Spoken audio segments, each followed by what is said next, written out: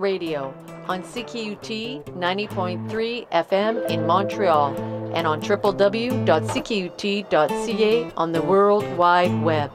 News, interviews, and music featuring the voices of prisoners, their allies, and supporters.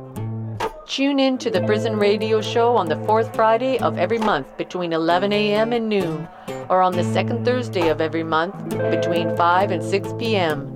To get involved in prison radio or finding help searching for past programs, email prison@cqut.ca.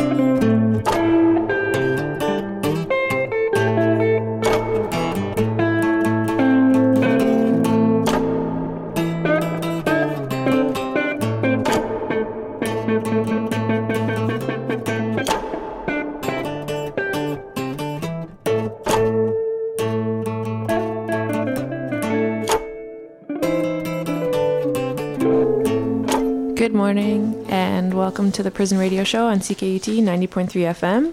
Today on the show we will hear from David, a volunteer with Circles of Support and Accountability, a program run by Quakers and the Church Council on Justice and Corrections for recently released prisoners.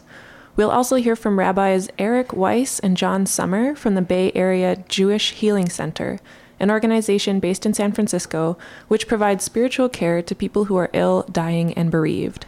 As part of their work at the center, the rabbis there run an inmate support program, which offers resources to Jewish and sometimes non-Jewish folks on the inside in and nearby San Francisco. But first, some news. A broad call has gone out for a sustained prison strike in prisons across the United States from August 21st till September 9th, 2018. Participants are called on to participate in any, several, or all of the following manners. 1. Work strikes. Prisoners will not report to assigned jobs. Each place of detention will determine how long its strike will last. Some of these strikes may translate into a local list of demands designed to improve conditions and reduce harm within the prison. 2. Sit-ins. In certain prisons, people will engage in peaceful sit-in protests. 3. Boycotts. All spending should be halted.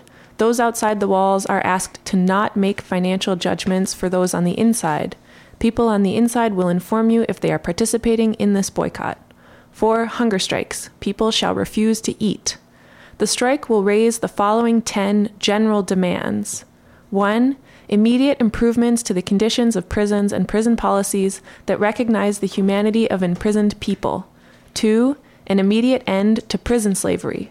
All persons imprisoned in any place of detention under United States jurisdiction must be paid the prevailing wage in their state or territory for their labor. 3. The Prison Litigation Reform Act must be rescinded, allowing imprisoned humans a proper channel to address grievances and violations of their rights.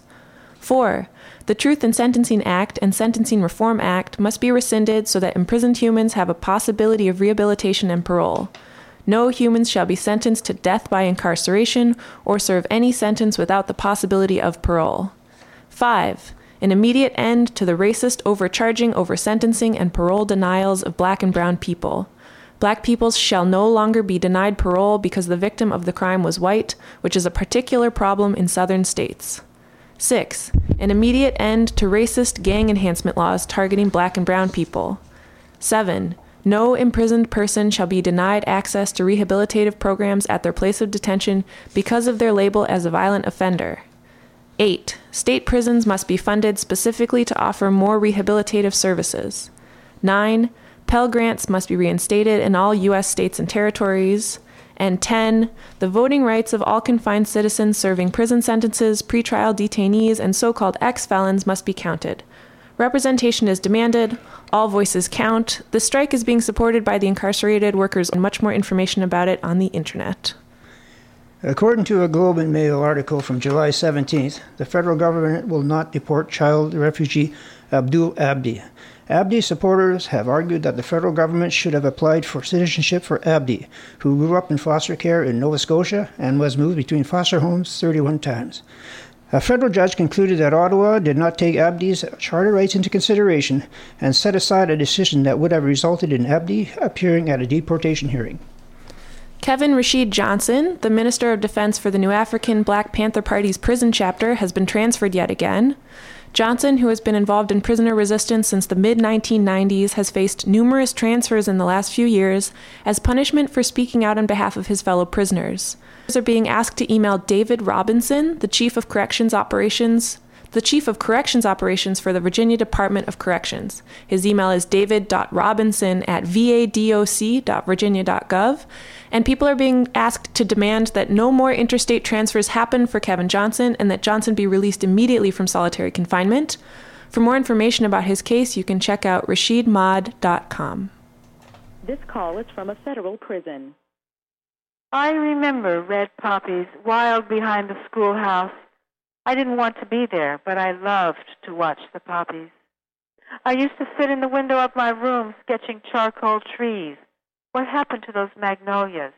To that girl? I went off to college, escaped my father's thunderstorms, Berkeley, rebellion, exhilaration. The Vietnam War, Black Power, Che took me to Chicago, midnight lights under Wacker Drive, uptown, South Side, slapped by self-determination for taking Freedom Wall photos without asking. On to California, driving at 3 o'clock in the morning in the mountains. I got it. What self-determination means. A daunting task for a young white woman. I was humbled. Practice is concrete, harder than crystal dream concepts. San Francisco on the front steps at Fulton Street, smoking reefer, drinking bitter dog with Black Panthers and white hippie radicals, talking about when the revolution comes. The revolution did not come. Fred Bennett was missing. We learned he'd been found, ashes, bones, a wedding ring. But later there was Asada's freedom smile. Then I was captured, locked into a cell of sewer water, spirit deflated. I survived, carried on, glad to be like a weed, a wild red poppy, rooted in life.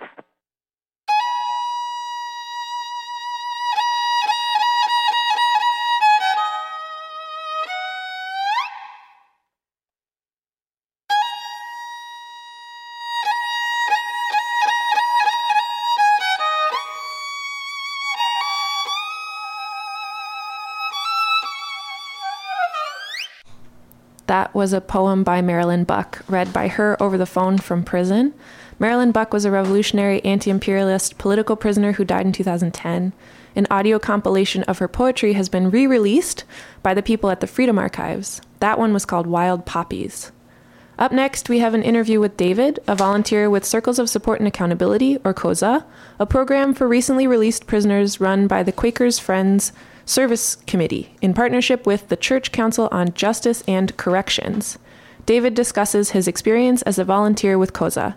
He also draws connections between the Circles of Support and Accountability program and Quaker-led movements for penal abolition. Here are excerpts from the conversation for the Prison Radio Show.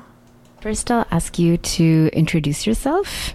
Who are you? And tell me a bit about your role with this program called the Circles of Support and Accountability. So I'm David Sommer. I moved to Montreal from Chicago in 2011. Yeah, so anyway, that's just a bit about me. I'm clerk of a justice committee for the Quakers in Canada, the Canadian Friends Service Committee. And I've also been a volunteer with the Circles of Support and Accountability since 2011.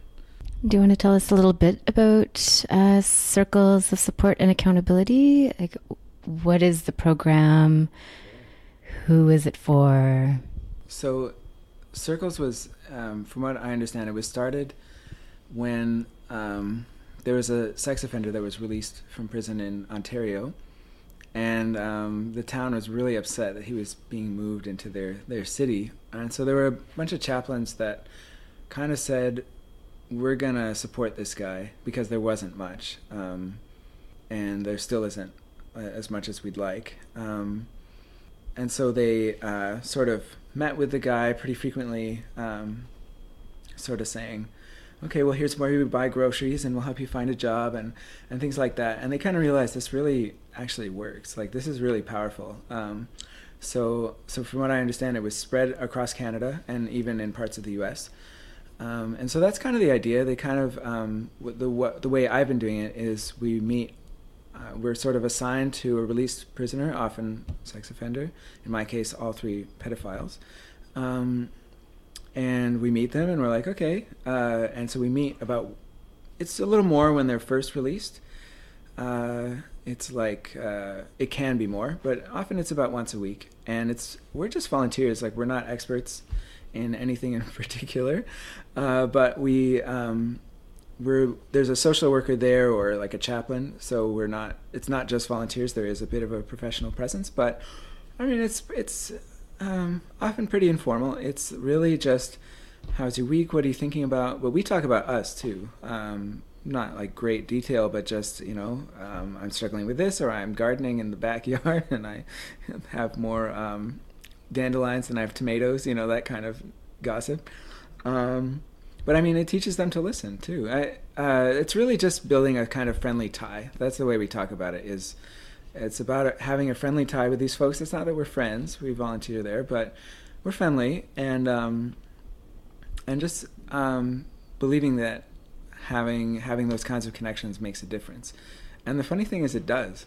I mean, it seems kind of basic, but for them, they've been surrounded by people that are paid to be there for them ever since they were in prison. They've seen very few volunteers, or here and there. And it's so meaningful. Like, no matter what people did or who they are, the fact that someone for free is for nothing is like, hey, I'll take some time out of my day and hang out with you for a couple of hours, and let's chit chat and let's try to get you back on track. They're like blown away. There's my experience anyway has been that they're very, very grateful for our time, and it's like one would bring cheese or just something to eat pretty much every time to share with everybody. And others would say thank you in other ways. So, like, it's not like it's utopian or perfect. They're like convicted criminals, but I've really just had a really just fine experience. Like, I can't think of any problems or conflicts. It's been really nice, actually. In fact, I started when I first moved to Montreal. And I figured, I'll help them. And they helped me, really. I mean, we helped each other. It was just like I had just moved here, and they had just been released from prison. And, like, it was nice. Yeah, so I've really met, like, really nice people. I think the hardest thing about it sometimes is just, like, sometimes they go back to prison. They have a breach of condition, or they, something comes up, and I miss them. It's like, oh, or it's really disappointing. It's like, wow, we put in all this work and we tried so hard, and boom, like, they're just gone. So honestly, that's a tricky part about it. It sounds like there is a lot of support, and so now I feel like I should ask a question about, like, accountability, because it's called the Circles of Support and Accountability. Do you want to say some things about, like, how accountability plays into your meetings? Yeah, accountability is important too. I think the guy I've been working with the most lately, it's not really his problem. It's not like the thing we need to be on top of him for. He's like, what I did sucked, and I had a fucked up attitude, and I needed to correct it, and I am much better. And, like, he's basically like, I need your help, so just tell me if you see anything. And he's super grateful. So, it doesn't feel like a big thing that we're doing. But it's in little ways, like, just encouraging him to, like, listen more, or, like, we talk and be like, quiet, like, why don't you just listen to what we have to say, and then we'll let you talk. So with him lately, it's not a big part of what we do. But I worked with a couple of guys. One had quite a bit of misogyny. Like, he wasn't disrespectful to anyone in the room, and he had a very polite way of presenting his misogyny, but it was there. And he sees professional folks from the Corrections Service of Canada about these things, so we didn't feel like we have to solve this problem or anything. But it's usually it's often pretty gentle, or just being like, I don't agree with that, and that's enough. Just kind of so that's an example. It's just kind of saying, I respect what you're saying, and I just think that's not true, and I hope you see things another way, but that's my opinion, so it's really gentle, often just changing the subject and being like, whatever.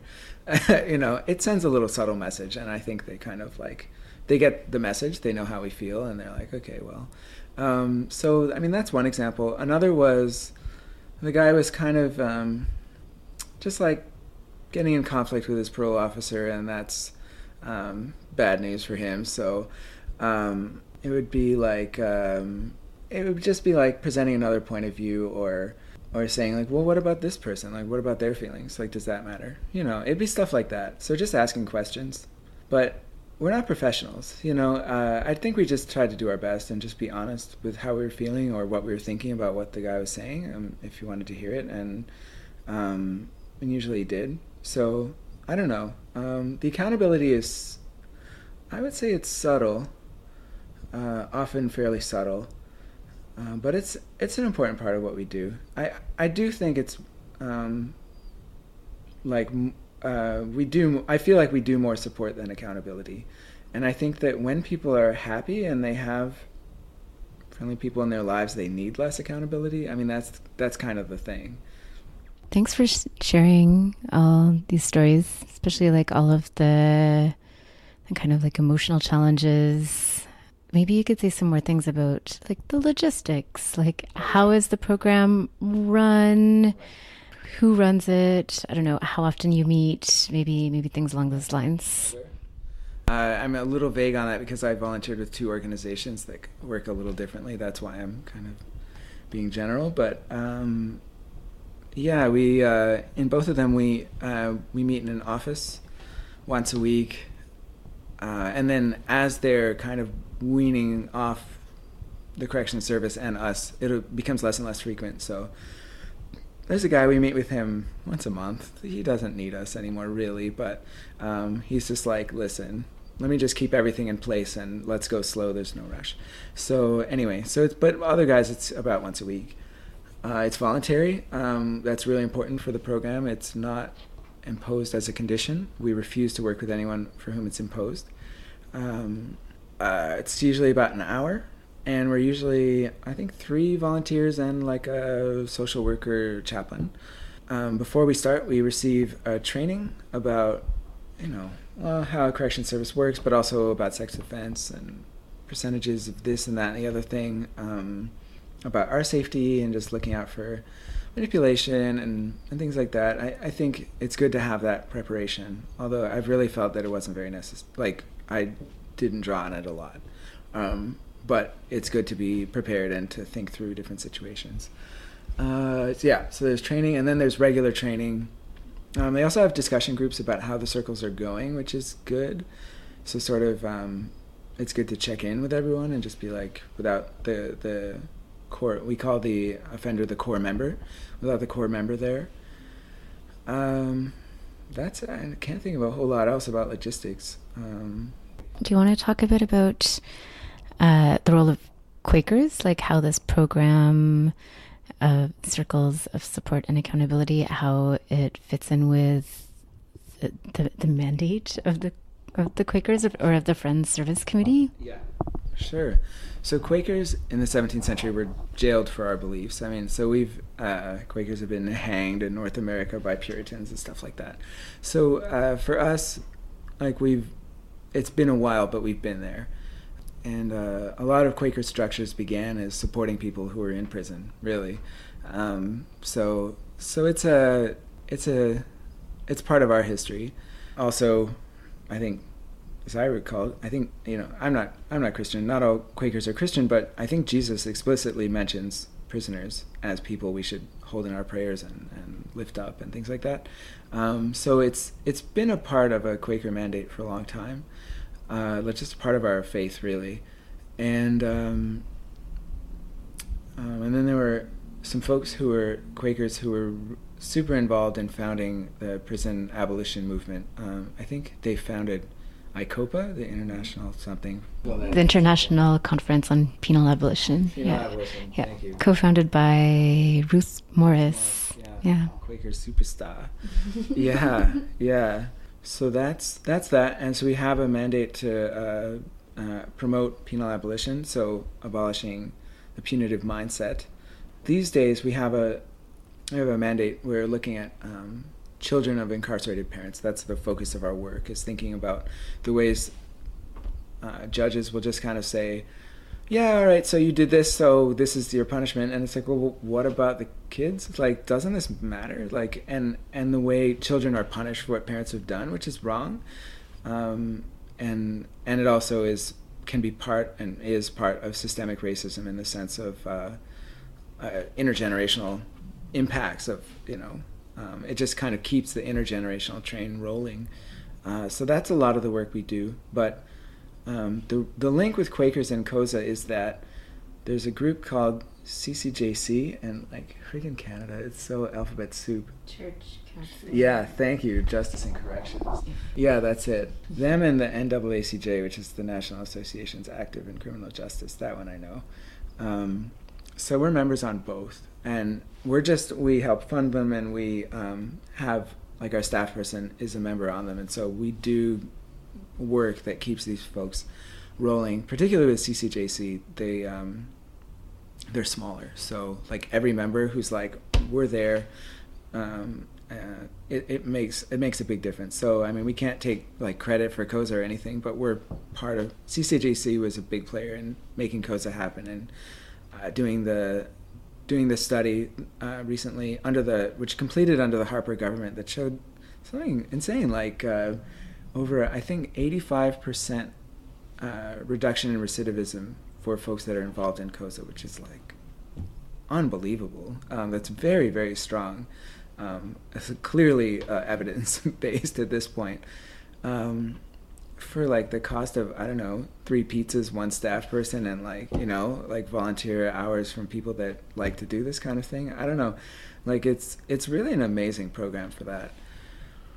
And the other thing that's really cool about it is it's just like, it's really empowering. It's not that we at CoSA single-handedly create this reduction in recidivism. It's that we're working with the psychologists in the program, and they have programming for sex offense and things like that.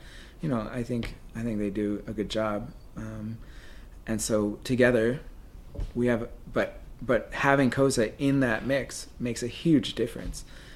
So it's clearly a program that works, and so there are CoSAs across Canada at this point. I don't remember how many offices, but so CCJC was for a while running CoSA at the national level, federal level, I should say, and then part of the study that made it happen. And yeah, so we've been Quakers have been there all the way, helping it happen. So it's fun. I've been involved at the very, very basement level, and then pretty high policy level, although not me directly. I didn't represent on CCJC, but that's our connection with it.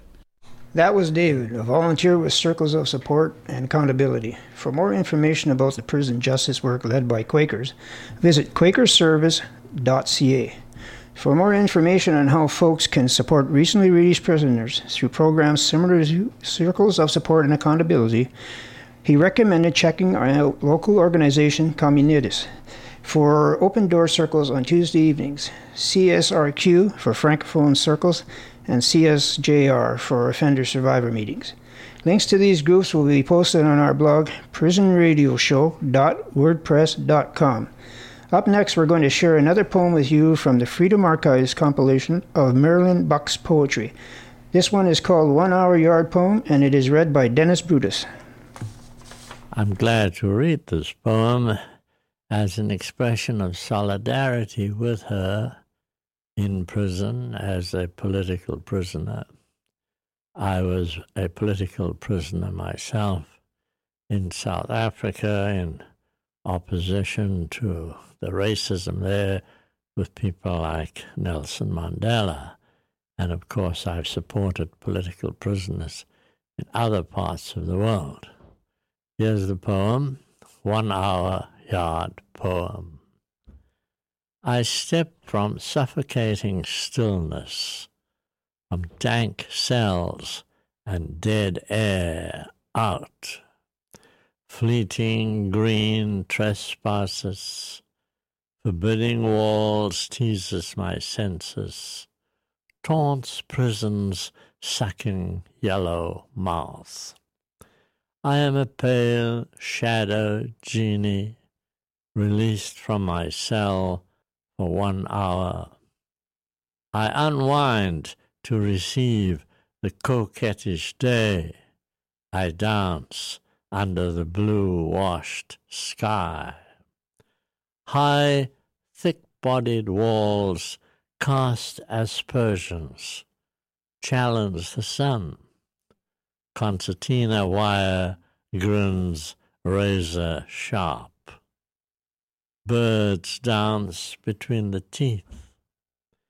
Dandelions dig under, send feathery envoys into the breeze. Defiant flora gains ground, subversive.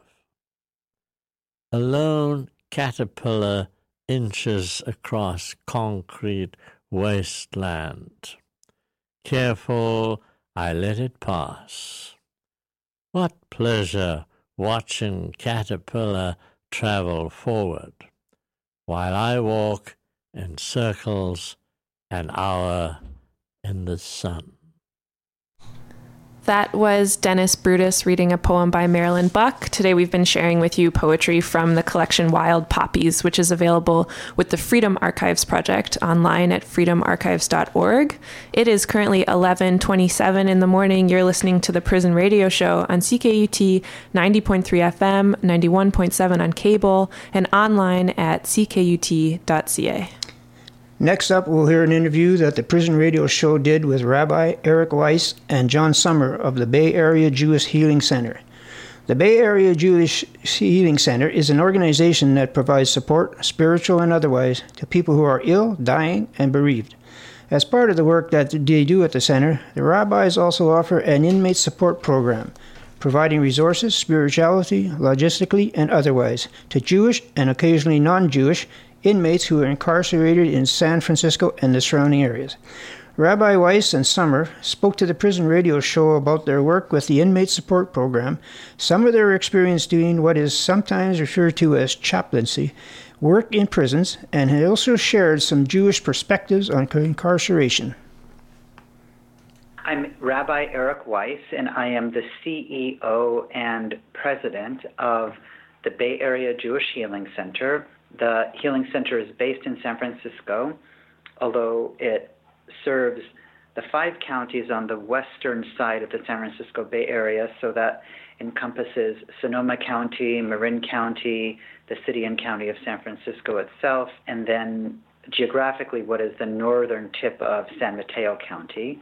And we provide Jewish spiritual care to folks who are ill, dying, and bereaved. And my name is John Sommer. I'm one of the 4 rabbis here at the Bay Area Jewish Healing Center, and each of us in our own way works with folks who are in the county jails. And I also personally have some experience working with the CDCR, which is the California Department of Corrections and sometimes rehabilitation.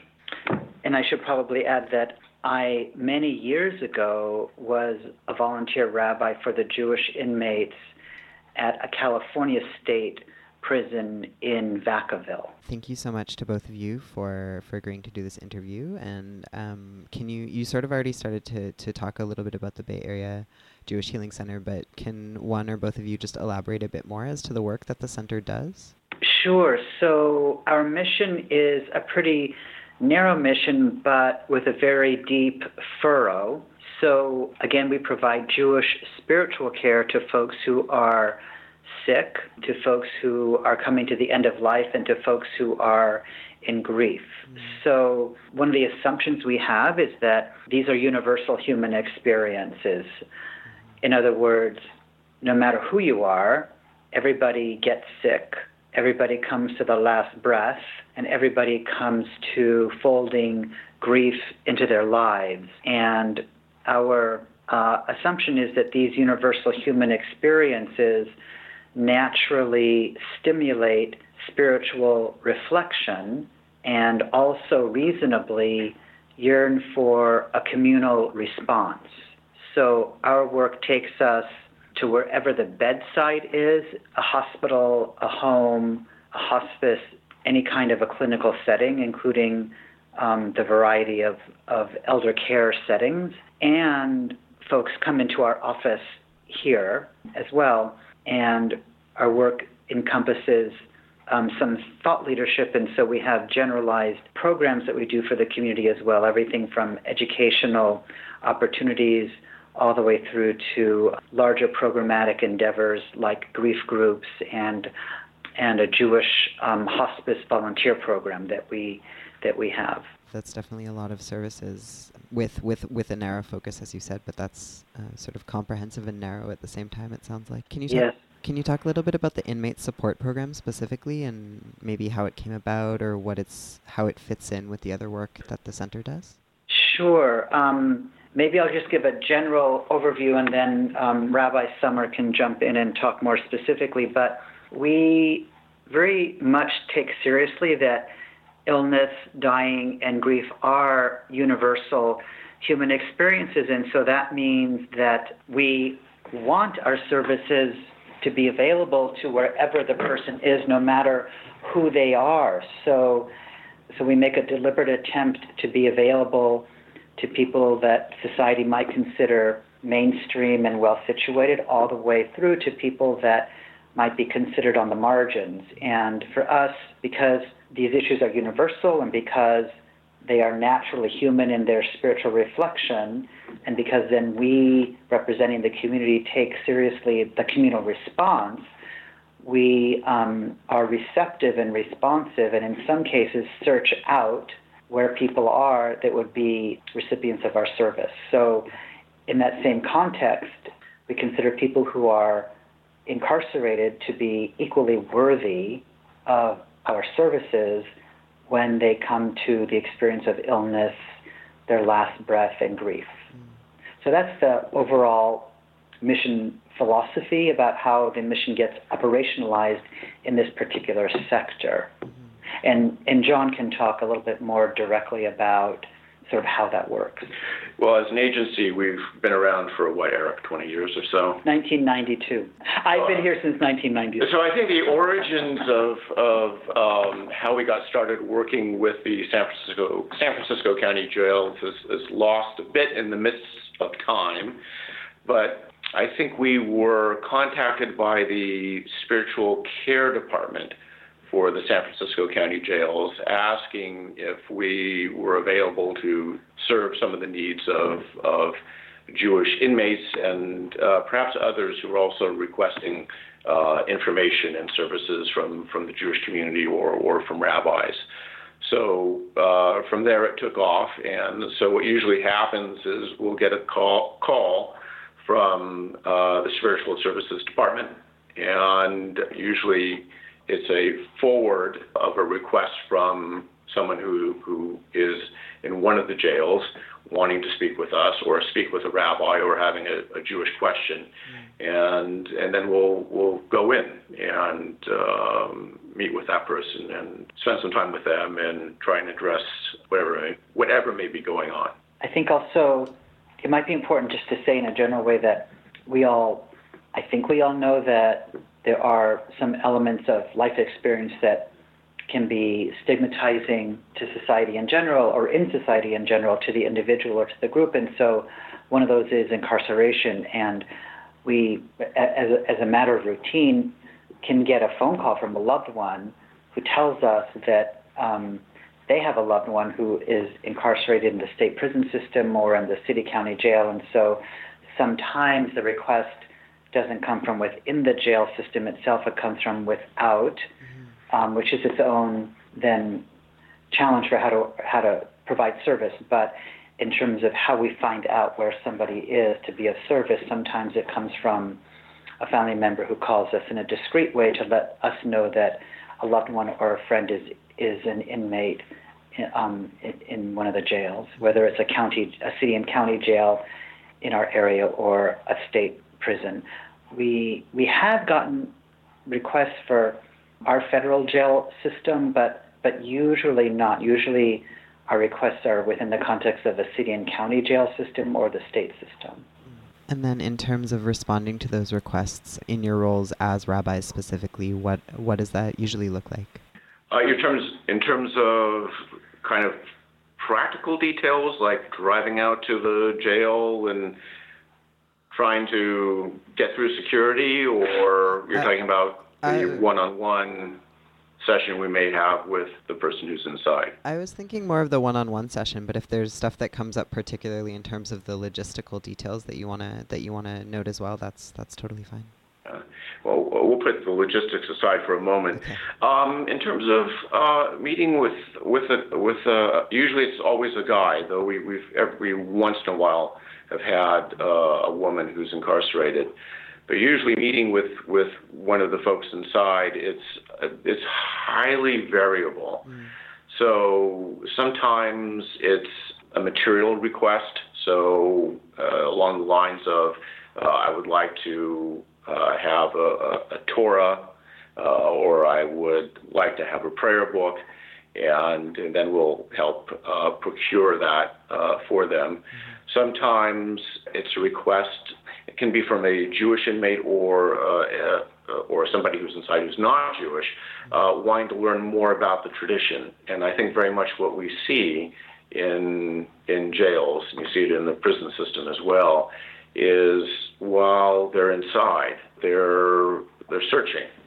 And very often what I find is that they're looking for something more absolutist. Particularly if you're talking within a religious context, and if they come from a Western religious tradition, what is the ultimate source of truth? And very often what they'll do is they'll look back to the ancient Jewish sources, the Hebrew sources, and want to investigate that and see, what merits it has, but also where it might tie into their own either Jewish or sometimes even Christian beliefs. How is it the basis of what their practice has been, and is it something that they want to turn to more deeply as they reflect on their religious experience while in jail? And what are some of the issues, in addition to sort of the ones you've named, but maybe what are some specific issues or some barriers or some challenges that you find that Jewish inmates in particular face in jail or in prison? I think for Jewish inmates, it's getting staff a lot of times to understand their religious needs. So, for example, one issue that I've frequently seen and Jewish inmates often encounter is the wearing of a yarmulke, the Jewish head covering. And I remember when I was working for the state prison that there was some question as to whether wearing a kippah, which is another name for that head covering, was a security issue, because for some reason the control officers felt that something could be hidden under a yarmulke, that head covering. And of course, things can be hidden almost anywhere, in your shoe, in your shirt, and it's a very simple matter to take off your head covering and show a control officer whether there's something in there or not. So sometimes I felt that was a justification on the part of control officers to have inmates conform to what the control officers felt was something they were more comfortable with, and that is no individuality, whether that was personal individuality or religious individuality. And so sometimes it's a fight with staff, or at least a discussion with staff, to let them know about the importance for some Jewish guys inside to wear that and what it means in the context of the Jewish tradition. And very often after some back and forth, they would relent. But very often I saw it as a way of diminishing somebody's sense of individuality. Totally. and self-expression. And I guess in terms of just kind of continuing on this same line of thinking, can you maybe talk a little bit about just whatever? I mean, I don't think we have time to go into all that one can say about Judaism's views on prison and incarceration, but are there specific things that you think of when doing your work, or particular Jewish values or principles that sort of inform how you approach working with inmates? I think the notion of dignity within the Jewish tradition is extremely important. And what you see inside is inmates being robbed of that sense of dignity in a variety of different ways. It's robbed through the environment, the physical environment. It's robbed by the nature of the power relationships. It's taken away from guys who are inside through deliberate acts of demeaning. And in Judaism, human dignity is of priority. We say in the Jewish tradition that we are created b'tselem Elohim, that is, in the image of God. And when you destroy a person, you are similarly destroying something or somebody that is created in that divine image. So going in as rabbis, we try to find ways to help people, if we can, maintain that sense of dignity. And that's very, very difficult in that kind of environment. And sometimes guys inside are so used to being oppressed that to try and help instill it or reinstill it is a very difficult task, and you see it in oftentimes in their demeanor. Very few of them who, after an extended period of time, still seem to be able to hold their head up with full human dignity. So that's one Jewish concept that rabbis go in with. I go in with. And in terms of, another very strong value or very important part of Judaism is the idea of justice and sort of pursuing justice. And so can you maybe talk a little bit about that as it relates to your work in prisons, or even just like your understanding of the idea of prison in and of itself? Well, certainly the idea of extended incarceration, and even prisons themselves, have a very tentative place in the Jewish tradition.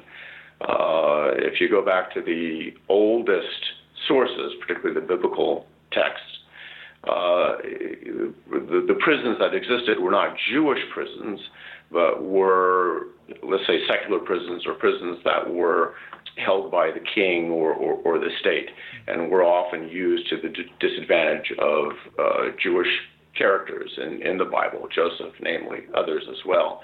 So already starting at our earliest sources, there is this kind of bias against the idea of incarceration.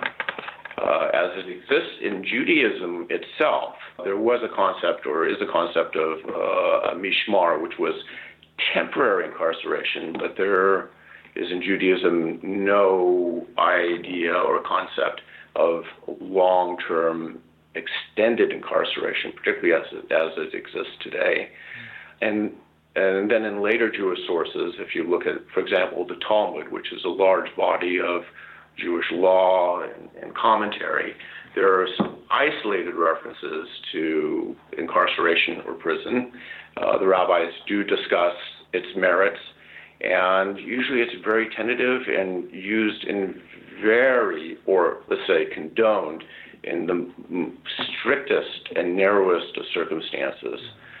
So in Judaism, there's a long history of not really regarding incarceration as a meaningful or important part of the tradition. In fact, in regard to someone in the community who commits a transgression or a crime, usually the prescription is a monetary penalty or a fine or some kind of way of remuneration or working it off to pay back the individual and the community. So incarceration really is outside the zeitgeist, you might say, of the tradition. I would really just add to what Rabbi Sommer was saying is that another component is that in English we use this word justice, and I think in the whole of North America, for example, it takes on a very deep and broad connotation in lots and lots of different contexts. But in Hebrew, the word for justice is a little different, and like with every language that reflects core values, you can be challenged in how the words get translated. So in Hebrew, in a Jewish context, the word for justice is a word that is pronounced tzedakah. So you might think of it as being written as in English as Tzedakah, tzedakah. And the root of tzedakah is righteousness. And so in Jewish life, tzedakah has a couple of other connotations, and in the Jewish community itself, that's the word that's used for philanthropic endeavors and sometimes gets a bit erroneously translated as charity. But the other connotation at its deeper level for that same word is righteousness. And the connotation is that there are ways in which one acts righteously on behalf of oneself and one's relationship to loved ones, God, and the community. And so part of what I think becomes important from a Jewish perspective is what is this notion of justice / tzedakah, righteousness, in the context of incarceration. And in some ways, when I've done work with people who are incarcerated, part of what informs me is what's the zone of righteousness at work in this particular situation with this particular person. So sometimes it gets translated as the person's demand that they be treated in a particular way as a matter of a sense of righteousness, which can adhere, but in some ways, almost more importantly, is the obligation that all of us behave ourselves righteously toward others. And so just kind of sewing a little bit of that to what John said, there is this notion that one must act righteously even if one has made a mistake, and that correcting a mistake, so to speak, is an obligation. And so other maybe secular societies may move into the realm of what might be considered restorative justice, which is a phrase that is used in the United States. I'm not quite sure what the Canadian equivalent would be, but the Jewish notion is that when you make a mistake, there's an inherent understanding that whatever the, in quotes, punishment is, a core part of that punishment, by definition, includes return to community. And return to community more whole, as in WHOLE, return to community more deliberately, more broadly, more deeply. So it might be a little bit of a countercultural notion from the U.S. or what exists in Canada, but the notion is that when you make a mistake, your rectification of that mistake, by definition, must include not just a full and complete return to community, but a deeper and broader return to community, because it's a personal and communal expression of the value of righteousness, of what it is to exercise tzedakah in your personhood and in your relationship to the community at large. The Hebrew term for returning is teshuvah. And that's very commonly used. That concept is very commonly used and held up not only in the tradition, but especially during the Jewish high holidays, Rosh Hashanah, which is the Jewish New Year, and Yom Kippur, which is the Day of Atonement, which is when we particularly focus on this idea of returning to wholeness, returning to our whole selves, and returning to the community whole again. And I can imagine that sort of approaching the work with all of that in mind just is, I'm sure, invaluable for those folks who are incarcerated, who are Jewish, and just sort of, being able to get support from you and other rabbis doing similar work with those aspects of Jewish ways of thinking and Jewish ways of being in mind. Yeah, correct. In terms of the broader idea of justice, perhaps from a state perspective, there is the concept, which is often misinterpreted, of an eye for an eye and tooth for a tooth. The Latin term for that is the lex talionis, the law of retaliation. And I say it's misunderstood because people often think of it as a very harsh concept, but as it was conceived of by the rabbis of the Jewish tradition who interpreted the Bible, it was seen as a way of making sure that whatever punishment was issued, that it did not in any way exceed the damage caused by the crime. So it was meant to limit. It wasn't meant to exact the same kind of revenge. The antecedents for eye for an eye are found in earlier sources, Babylonian, for example. But for the rabbis, the eye for an eye, tooth for tooth concept was supposed to be the absolute outside limit of what you would exact from somebody who might be punished. And again, ideally, a fine or some kind of remuneration for whatever damage may have been caused or what may have been taken or stolen should be levied. Yeah, I think thanks for expanding on that a bit, because I think it's true that people often misinterpret the idea of that or take a sort of very mainstreamed, and I would venture to say a Christianified version of that concept. Well, I have to say, every time I see it as a bumper sticker, particularly when it reads, if we practice an eye for a tooth, the whole world would be blind and toothless. I want to rip it off the back of the car. Totally. Is there anything else that either of you would like to add before we wrap up? No, I think we had I think we had a reflective conversation that was, I hope, enriching. Yes. Thank you so much. Yeah, I will only add that because, well, first of all, already, as we've talked about, prisons are really, as a concept and as they exist, so outside Jewish thinking and the Jewish tradition that there is another element of incarceration that is also an anathema to Judaism, and that is the sense of isolation that takes place. So much of what is part of Judaism is communal, and so much of that process of teshuvah that Eric talked about is done in community and supported by community, and sometimes can only take place in community, that putting somebody in an isolating structure like prison contravenes Jewish thought and practice. In fact, if you look at our very earliest source, which is Genesis, and the story of Adam being created, and God says, it is not good for a person, or in the text, a man, but a person to be alone, which is the very fundament of the tradition. And then you can see that prisons are an absolute violation of a central tenet of the faith. Totally. Thank you for that, and thank you so much to both of you for talking to me today. It was really, really great to hear your perspective on the work that you do, and also just hear about the work. It's really good to know that there's a program like what you do there, and that there's something like the Bay Area Jewish Healing Center that exists. That was Rabbis Eric Weiss and John Sommer from the Bay Area Jewish Healing Center in San Francisco, speaking about some of the work they do there as part of the Inmate Support Program.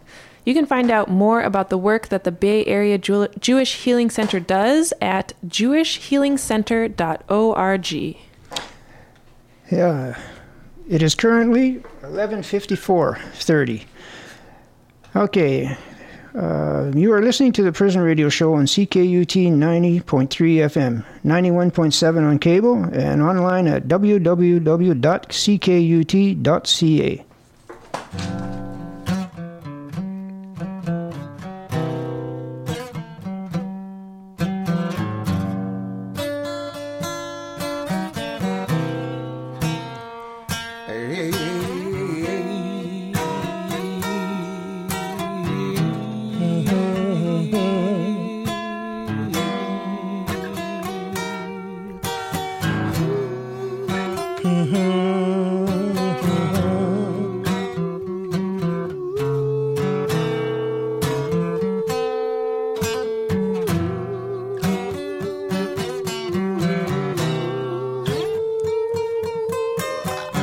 Young black men in Texas fill up the row, where death is celebrated by old Jim Crow. Jim may be Bush, or maybe some Houston judge, but we keep on trying to throw their bloody noose into history's sludge.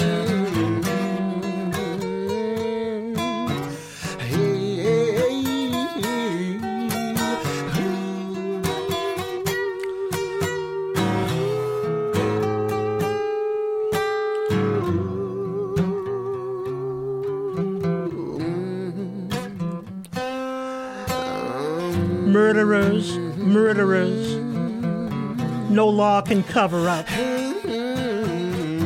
your racist murder madness.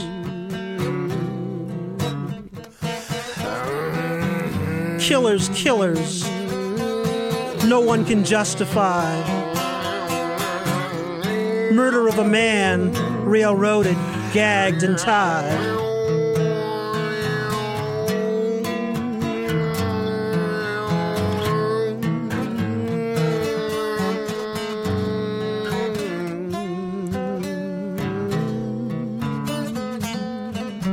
With a mighty roar, let justice erupt.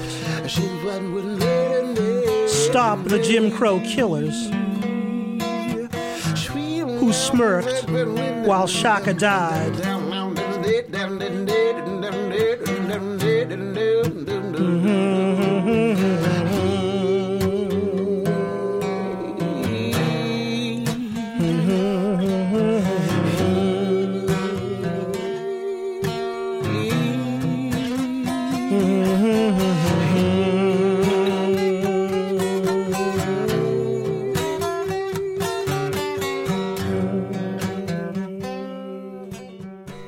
That was another piece from the Freedom Archives compilation of Marilyn Buck's poetry. The compilation is called Wild Poppies. That piece was called Blues for Shaka, and it's about Jim Crow segregation in the U.S. South. To check out the entire collection and to learn more about Marilyn Buck, you can visit freedomarchives.org. Check out past episodes of the Prison Radio Show at prisonradioshow.wordpress.com. You can also follow us on Twitter at Prison Radio Show. The Prison Radio Show airs twice a month on CKUT. We're on the air on the second Thursday of the month at 5 p.m. and on the fourth Friday at 11 a.m. The next Prison Radio Show will air on Thursday, August 9th at 5 p.m. It'll be our special Prisoners Justice Day show. If you have any questions on anything that you have heard on today's show, or if you wish to be involved with the show, feel free to contact us at prison@ckut.ca. Formerly incarcerated people are encouraged to participate. Folks can also leave a message on our listener comment line at 514-448-4041, extension 2547. If you are in prison, we encourage you to participate in the show in any way possible.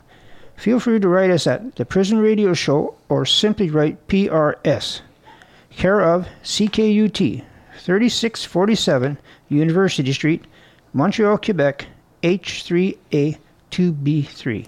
This has been the Prison Radio Show on CKUT. Thank you so much for tuning in. Butcher T is up next. We have a fully pre-recorded show for him today, and we hope you have a great Friday.